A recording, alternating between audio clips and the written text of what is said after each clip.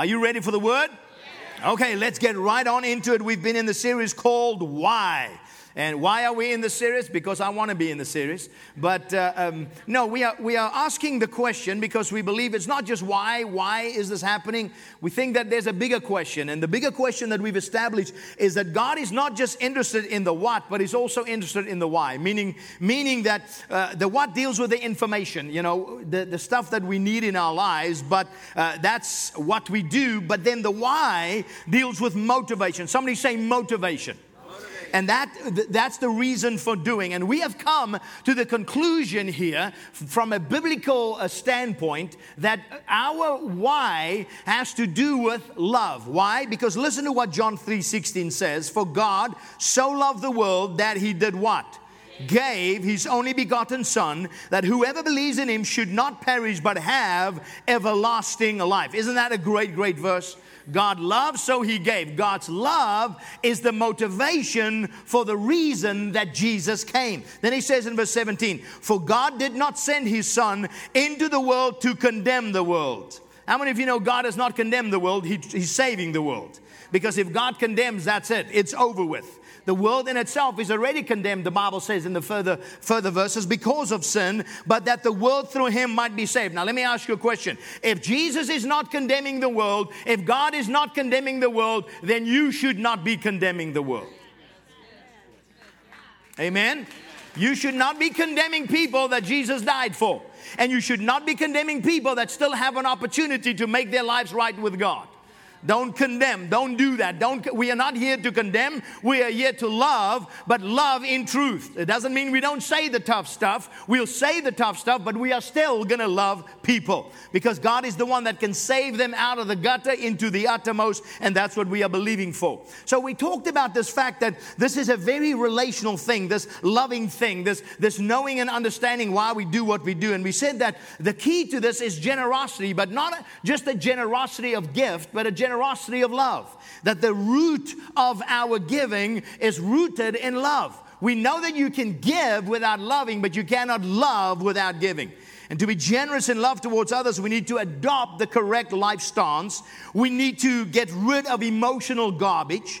We need to stay on mission. And we need to desire what's best for others. Now, I'm going to give you one more thought today. I don't know how far I'm going to be able to get, but let's download this. To be generous in love towards others, we must dump worry like the bad habit it is. To be generous in love towards others, we must dump worry like the bad habit it is. And I know what you're thinking because I can feel you already. Like, wait a minute, what does worry have to do with other people? I mean, I'm worrying about myself. I don't need others to worry with me, But I want to show you relationally how this connects. And we've been using Philippians throughout the series, and we're going to continue doing that. And I want you to notice Philippians chapter 4, very familiar verses. We've dealt with these, but I want to start with the basis so that you can understand the context. Are you ready? Look at this, Philippians 4 verse 2. Now I appeal to Euodia and Syntyche, please, because you belong to the Lord, settle your disagreement. And I ask you, my true partner, to help these two women. For they worked hard with me in telling others the good news. They worked along with Clement and the rest of my co-workers, whose names are written in the book of life. Always be full of joy in the Lord. I say it again, rejoice. Now, what Paul wants these two women to understand, and I think all of us understand that, is it not true that when you have conflict with other people, that it saps your joy? Come on, work with me. Is it not true that when you have, when there's arguments and there's things going back and forth and accusations flying all over the place, and there's not a sense of peace in relationships, that it really saps your joy? Let me explain to you like this way. Is it not true that when you have to go meet with somebody that you are in conflict with, or they're in conflict with you, or you run into somebody at the store that you're in conflict with, does that give you great joy or not? What does it do? You usually, if you see them in the store, you try to avoid them, don't you? You sinner. You try. Why? Because you say words like this. I just don't want to deal with it right now. I just don't want to deal with it. Why? Because conflict robs us of our joy. And Paul understands this. That's why he's telling these two ladies, and I really want to meet these two girls in heaven because, Paul literally writes us about their pride. I mean, they had issues, so much issues that it's written about in the Bible. How many of you know you got to have some real issues when Paul writes about it in the Bible? And just another thought, when you have conflict with another brother and sister, you got to work it out. If you say you love Jesus and they say they love Jesus and Jesus gets along with Jesus, then you can work it out. See, we need to learn on this side of eternity how to love others. Yeah, this is what I believe, and I'm adding this. This is not, I didn't find this in the Bible, but it really should be there.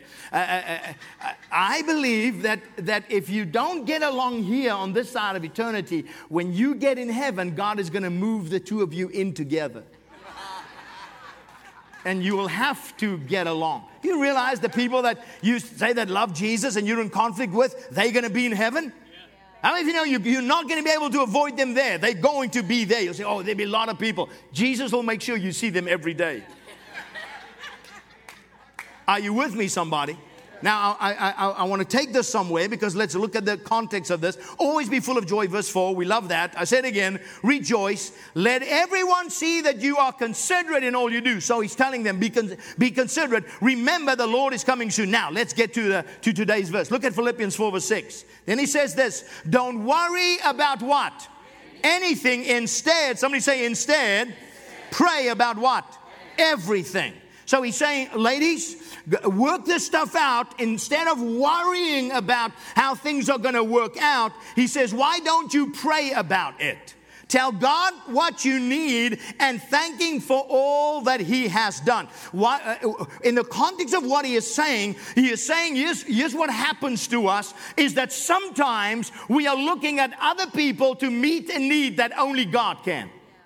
We are sometimes relationally looking at somebody, or we are looking, maybe it is a legitimate need that they need to be giving, but they are not giving it yet. They don't have the capacity yet to give what is needed. And so what does Paul say? He said, instead of worrying about them, he says, what do? You pray about it. And you tell God what it is you need, and then you thank Him for all that He has done. Watch this in verse 7. Then, somebody say then.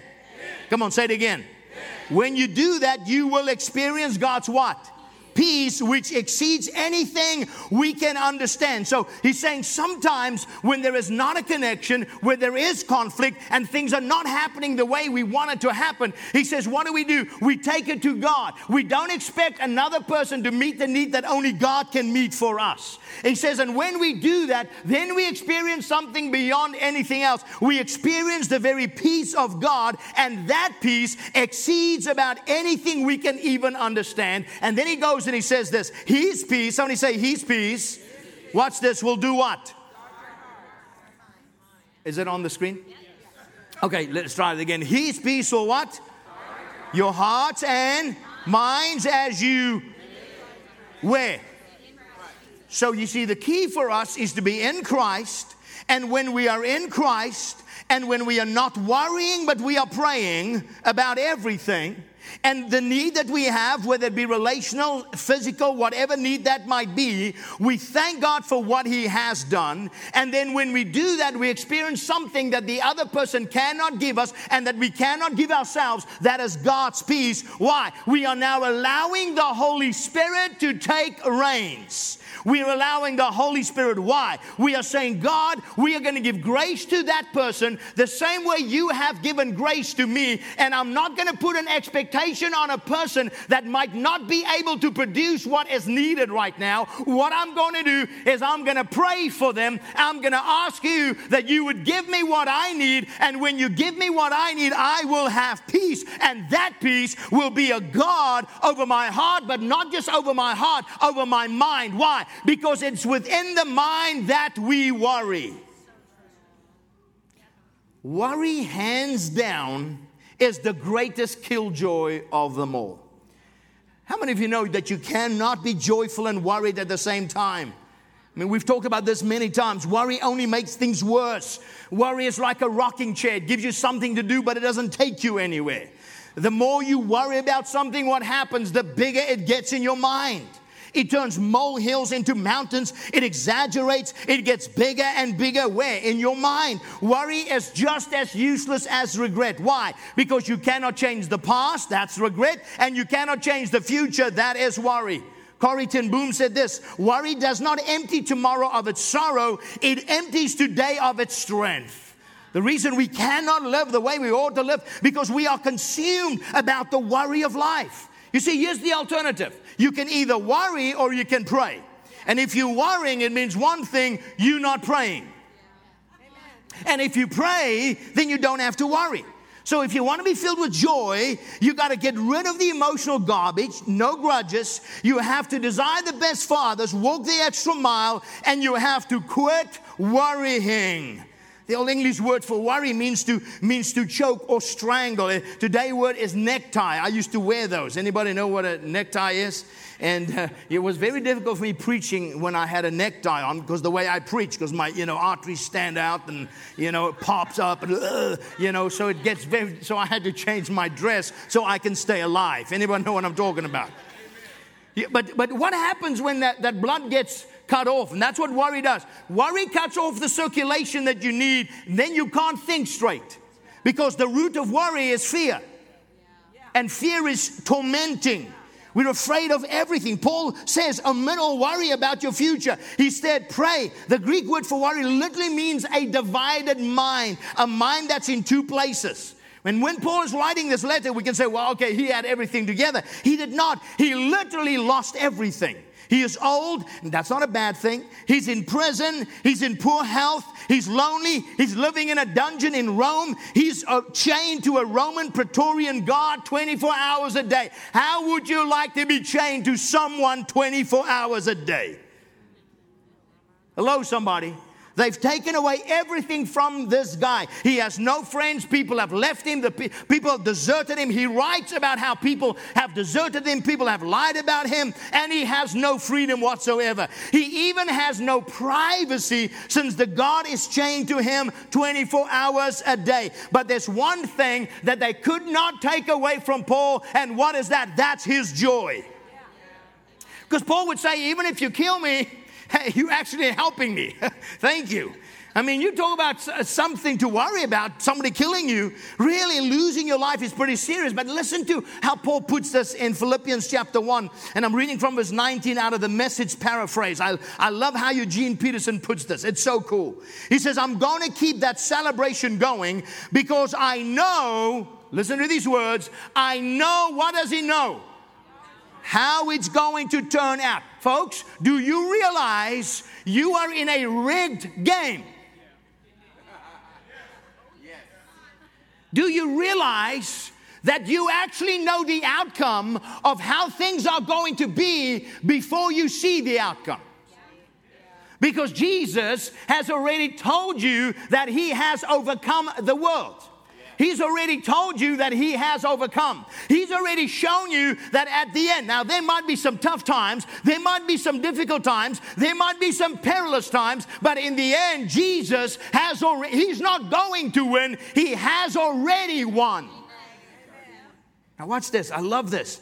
He says, I'm going to keep the celebration going because I know how it's going to turn out through your faithful prayers and the generous response of the Spirit of Jesus Christ. Oh, I love that. Everything he wants to do in and through me will be done. Do you believe that about yourself? I can hardly wait to continue on my course. I don't expect to be embarrassed in the least. On the contrary, everything happening to me in this jail only serves to make Christ more accurately known. Regardless of whether I live or die, they didn't shut me up. They gave me a pulpit. Alive, I'm Christ's messenger. Dead, I'm his bounty. Life versus even more life, I can't lose. Oh, my goodness sakes alive. I can't lose. We are so consumed about all the worry of life. If you want a joyful life, if you want to get out of the dumps and get into joy, into the joy zone, you need to get in line with God's purpose for your life. You need to make the statement when you say, God, I give you myself to you, and I want you to put your purpose in my life. People who live their lives on God's purpose are people who have joy. How many of you know when you begin to live on purpose for the very purpose that you were made for, all of a sudden life makes sense. And all of a sudden, guess what? The joy goes up, the worry goes down. I love what Sidney J. Harris said. He said, when I hear somebody sigh, life is hard, I'm always tempted to ask, compared to what? Church, is it not true that we are worrying about everything right now? And people say, well, I have reason to worry. Gas prices are, I filled up my truck yesterday and I had to get a second mortgage to do that. How many of you know it's dangerous at the pump? You better be spiritually prepared when you go to the gas station. Otherwise, you might cuss. It's a test of your holiness. Really, that's what it is. But there are so many things to worry about.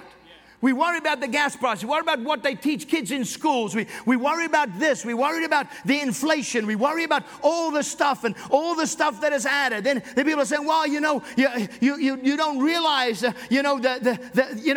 earth is busy. It's busy burning up, and we've got global warming, and we've got the earth warming up, and all this stuff. And then let's make changes. And then you're forced to buy. They tell me I have to buy an $80,000 electric car, but I can't even afford my $40,000 truck. Are you with me, somebody?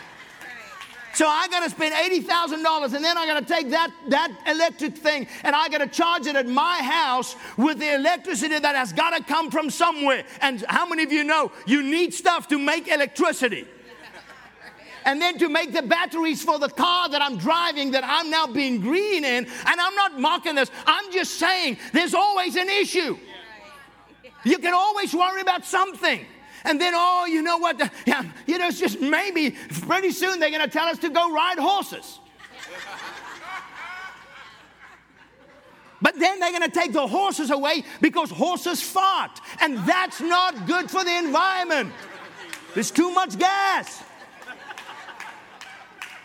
Apparently we can't eat cow anymore. Anybody heard that? Because cows fart too much. I'm just saying, if you want to worry, there's a lot to worry about. Then pretty soon they're going to tell us to walk. The only problem is we have rubber in the soles of our shoes, and that's not good. And that actually touches the earth. That's not good for the environment. So where are there are so many consuming things. The stock market going up, the stock market going down, this happening, that happening. And can I tell you something? It's all about taking your mind away from the very purpose that God has placed you here. God has placed you here in this place, in this city, for a reason. God has given you the job He gave you for a reason. Everybody, and I know I'm going to get some letters for this, and I don't care. Everybody wants to run away from California. We got to get out of California, man. Can I tell you what? I ain't going anywhere. You know why? Because I did not come to tickle giants. I came to kill them. And if God is going to use us, then listen, this is not a pleasure boat. Are you with me, somebody? This is not a cruise ship. We are on a refuge rescue vessel. And we are fishing for the kingdom of God. And even, listen, if they say, because we were at a church conference, and every time, I'm not making this up, people heard that we were from California, they literally bowed their heads and prayed with me. You're from California? Oh, we're praying for you. I said, and I just smiled. That one guy said, why are you staying? I said, you know what? I'm staying because I'm at the mouth of hell, and I'm grabbing people out of there one at a time, and I'm telling them there's a better way to live. This is God's purpose. I ain't going anywhere. Because God can use a young man with one stone and a sling, and it will hit the target every time. Why would I worry about something I cannot control? Well, what if they throw you in jail? Then they give me a new audience, a captive audience.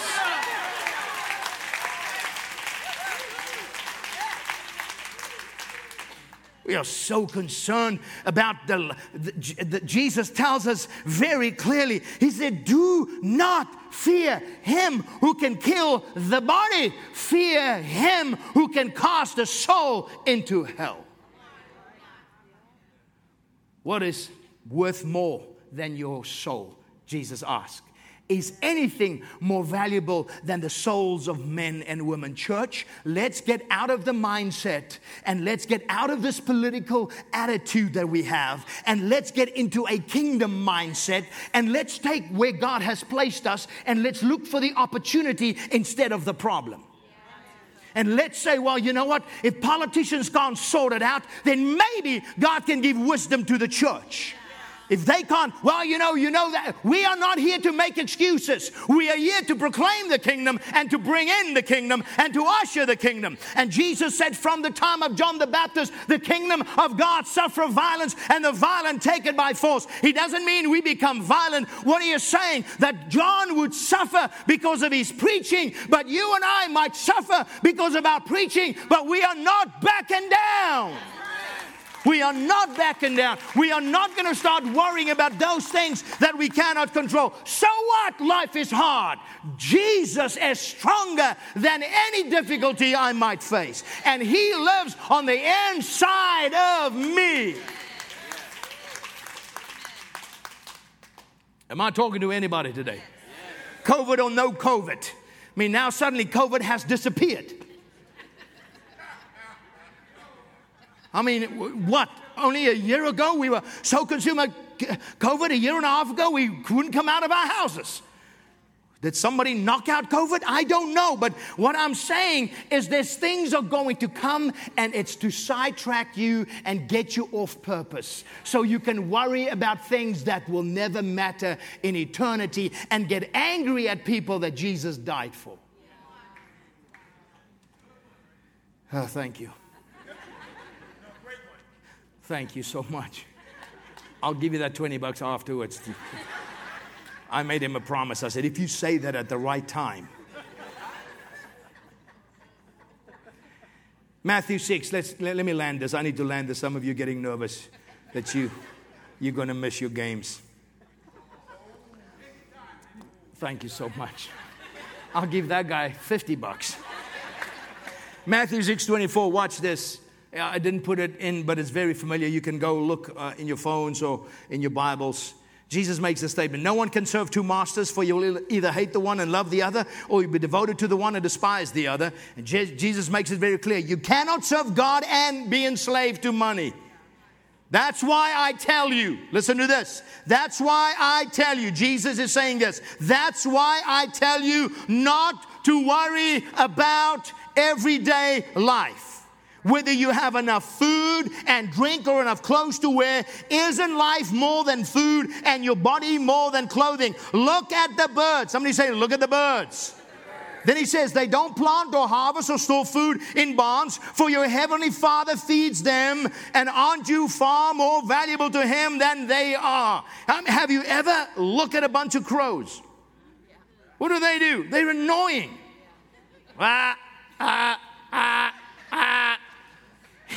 You know what's funny? I got to tell you the story. Every time I'm out of, somewhere trying to record something for the church, either a short message or whatever, crows always show up.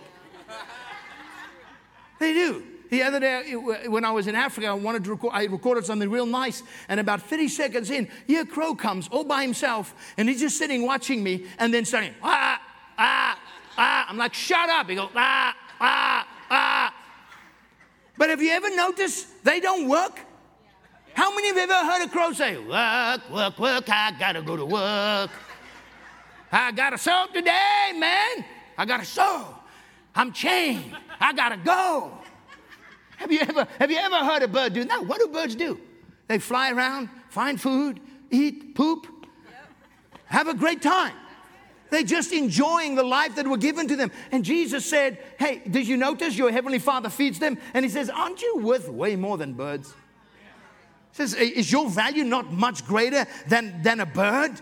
And then he says this, can all your worries add a single moment to your life? Guys, hear me now. Worry is a subtractor.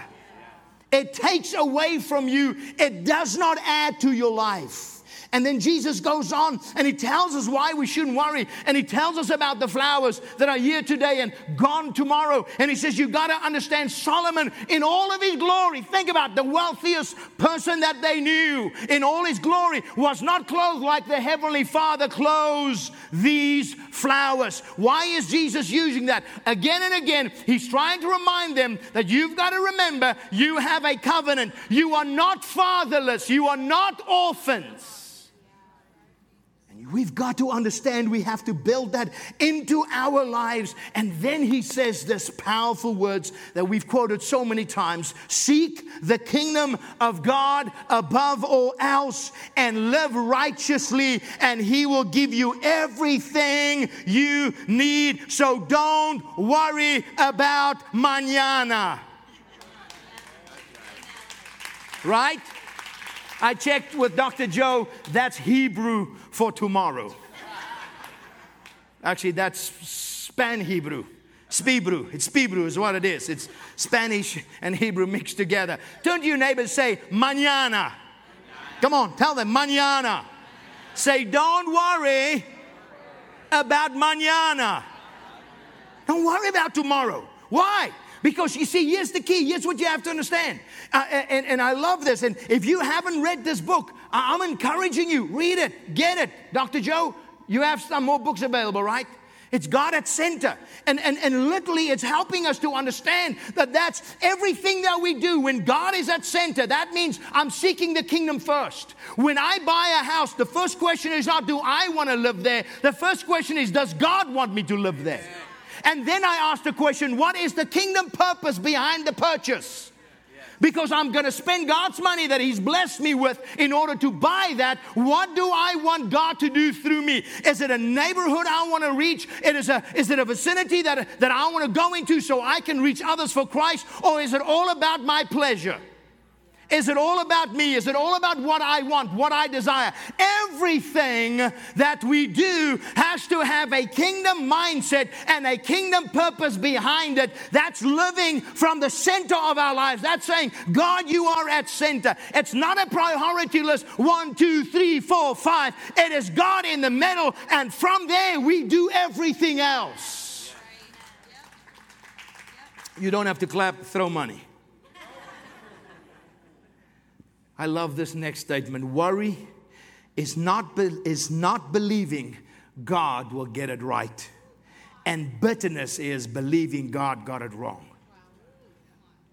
See, when you're consumed about your future and you're so worried about it, what you are saying, your Father is not able to take care of you if everything changes.